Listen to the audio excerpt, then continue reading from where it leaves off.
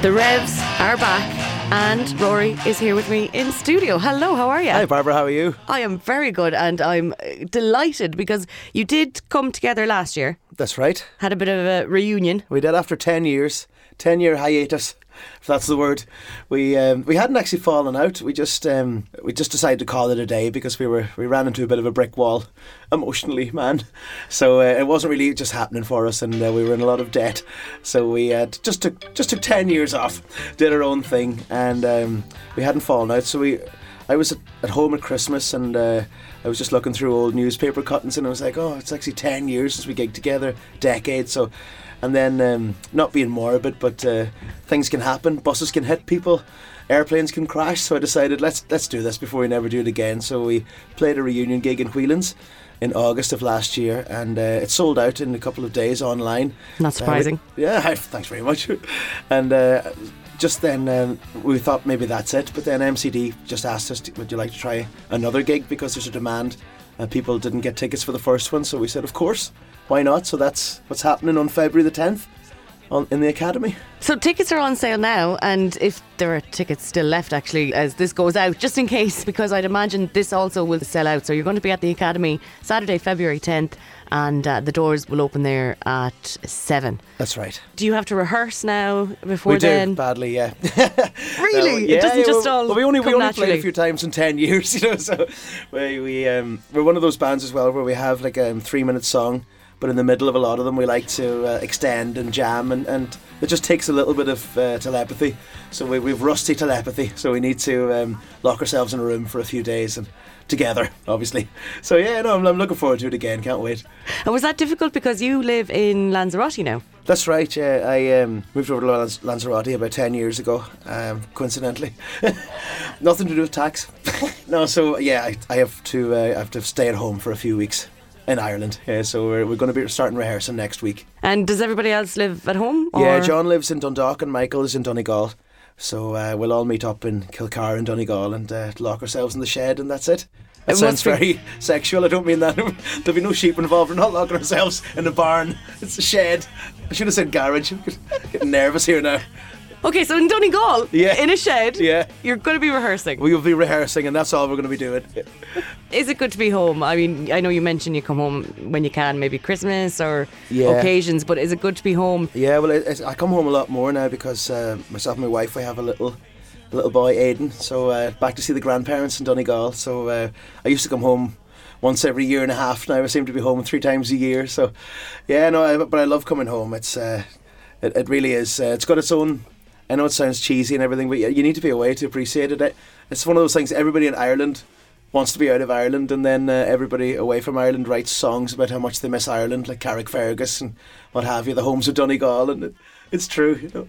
And have you written any songs like that since you moved away? Yeah, actually, I have written a couple of more Irish songs than I ever would have written when I was living in Ireland. So yeah, maybe it does that to you. You know, it's like with these, people that move over to New York and then they write all these songs about Ireland, and yeah, I can see that. Do you remember that group Black 47 just came into my head? Oh yeah. They were it was a guy from Wexford that moved over, and I remember when I was 14 I was gigging in New York with my parents. That's really cool.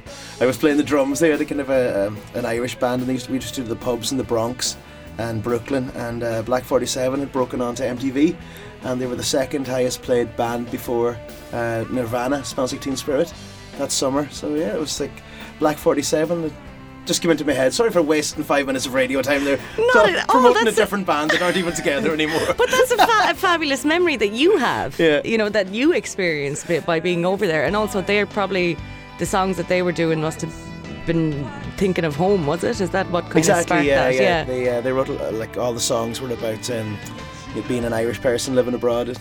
Particularly in New York. So I wrote a song for the Donegal football team when I was living in Lanzarote, and that got sang in Croke Park, which is a bit of a miracle. Jimmy's winning matches, so we don't do that one with the Revs. That's a little bit too Donegal reggae for the Revs. We've beaten Kerryman, we've beaten Derryman, we've beaten anyone we're meeting in the final, man. So what can people expect now on the 10th of February? It'll be we're playing basically the selection of what we think is the best stuff from the 3 albums we released. And we'll be doing the singles like Time Slipping and Death of a DJ and Wired to the Moon and all the big ones. If we actually do have big ones, I'm not sure. There'll be all the You do. medium-sized ones. Yeah. Oh no, they're big. They're big because as soon as I heard that I might get the opportunity to speak with you, I've just had the album, one album in particular, but I mean, obviously there's a lot of songs just on repeat in my head. I cannot get Wires to the Moon on my head since Sorry about that. last week. But it's brilliant because I didn't get to the gig last year, so I'm really looking forward now to seeing you on the brilliant. 10th of February. Yeah, we'll see you there then. Yeah, absolutely. And is there anything maybe new you sneak in, or is it all? Yeah, we've got favourites? 2 new songs. We're going to just only from just playing acoustically. We've been working on these new songs, and we're really happy with them. One of them's quite sentimental. It's called The Innocent Flight, and it's kind of about the chorus is more like I'll never forget the days we had, and it's not wishy-washy though. It's quite heavy, deep. It's still the Revs. It's still the Revs, yeah. Nothing like Boyzone or Westlife. No, you were never going to go down that route. I know, yeah. When I think about we were so young and cheeky that I think we slagged off Louis Walsh and boy bands so much that we got ourselves kicked off the radio. Basically, we didn't do ourselves any favours with our mouths whatsoever. Oh, but you must have had a great time. It was when you think of fantastic. Slain and Oxygen and Witness and yeah, I mean, I think the problem was that we. I remember we had a list just before we started playing our first gigs in the pubs in the year 2000, and we had a list that I wrote out in the bedroom, and the things were on it play Slain, have top 5 album, have top 10 single, tour USA, tour Australia, blah, blah. And no joking, after about 2 years, we had ticked all of the things off, and we were kind of like, oh, we should have set our sights a little bit higher. We were just quite happy to do some things. We supported the Stereophonics and the Counting Crows in Slane, and we did the main stage at Oxygen. I remember us walking on after No Doubt, which was insane, and meeting Liam and Noel Gallagher and trying to tell them I was a fourth cousin of theirs, but they were having none of it. Oh no! Couldn't get any free drink. Yeah, so now loads of, and I've toured the USA. We did the South by Southwest Festival 3 times actually. We played the Viper Room, Johnny Depp's Viper Room, and just lovely, lovely memories. I wish I could remember them better. I should have drank less, to be honest. And we didn't have as easy access to cameras as we do now. I mean, everybody takes out their phone and there's loads of videos and stuff. And it was really, really uncool to actually have a camera when you think about it in those days. Unless you were like a 50-year-old American tourist with a big belly, you did not carry a camera. No. So I think of all the great photos that I could have taken with Dave Grohl and Liam Gallagher, and I met so many idols, really. Did you get starstruck around any of them? I did, actually, with Dave Grohl. I made a fool of myself because he was walking down one side of it was the backstage at, I think it was 2003 Oxygen, and he was walking down the corridor and I was walking down the other way, and I was like, oh my God, it's Dave Grohl. So I mustered up the courage to say, hi Dave, can I shake your hand? I've always loved your music.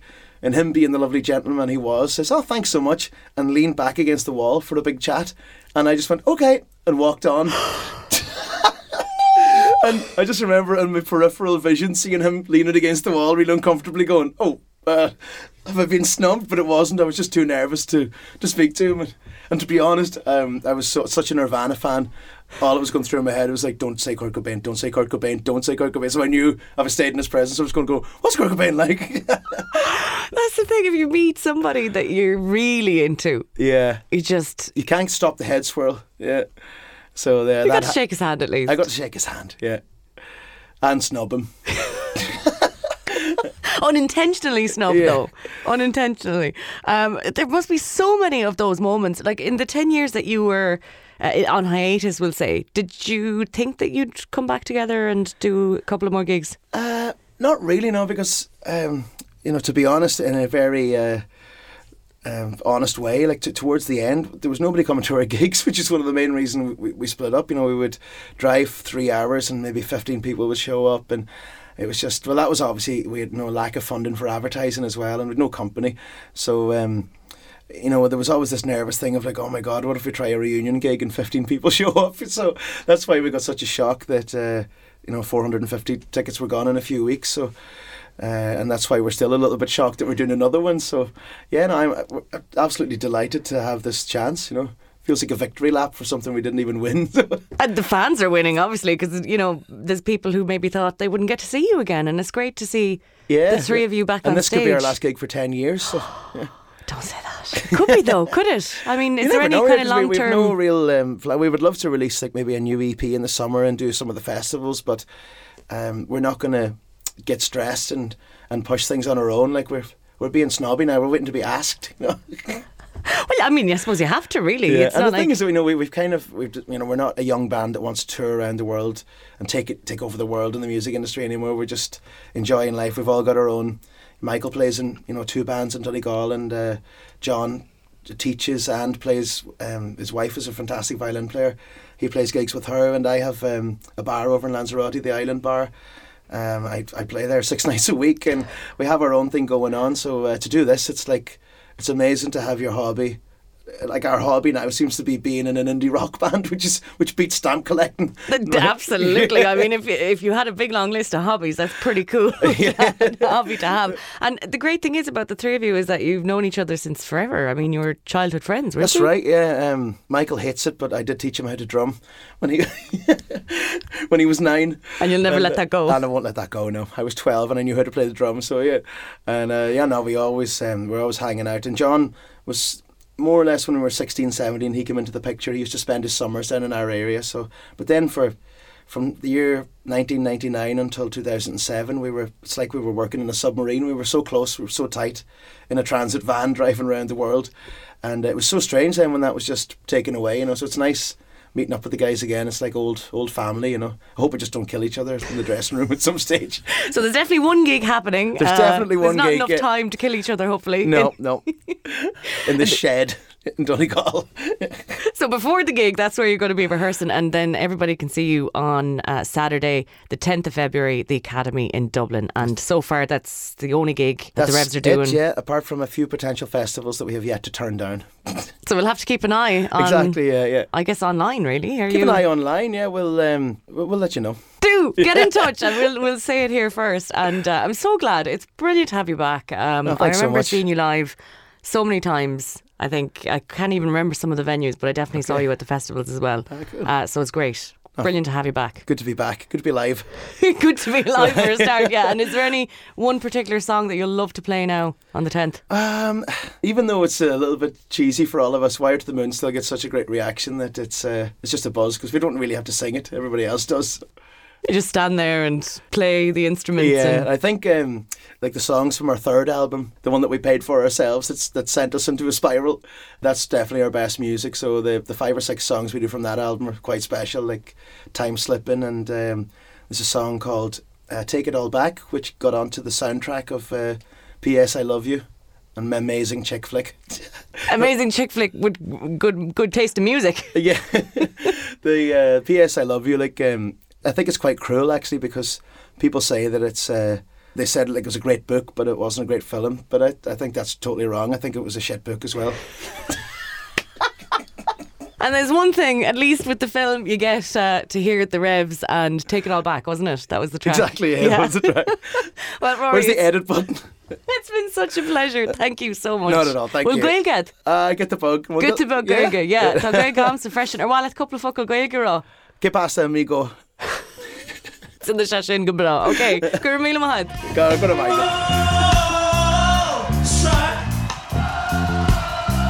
It's alright.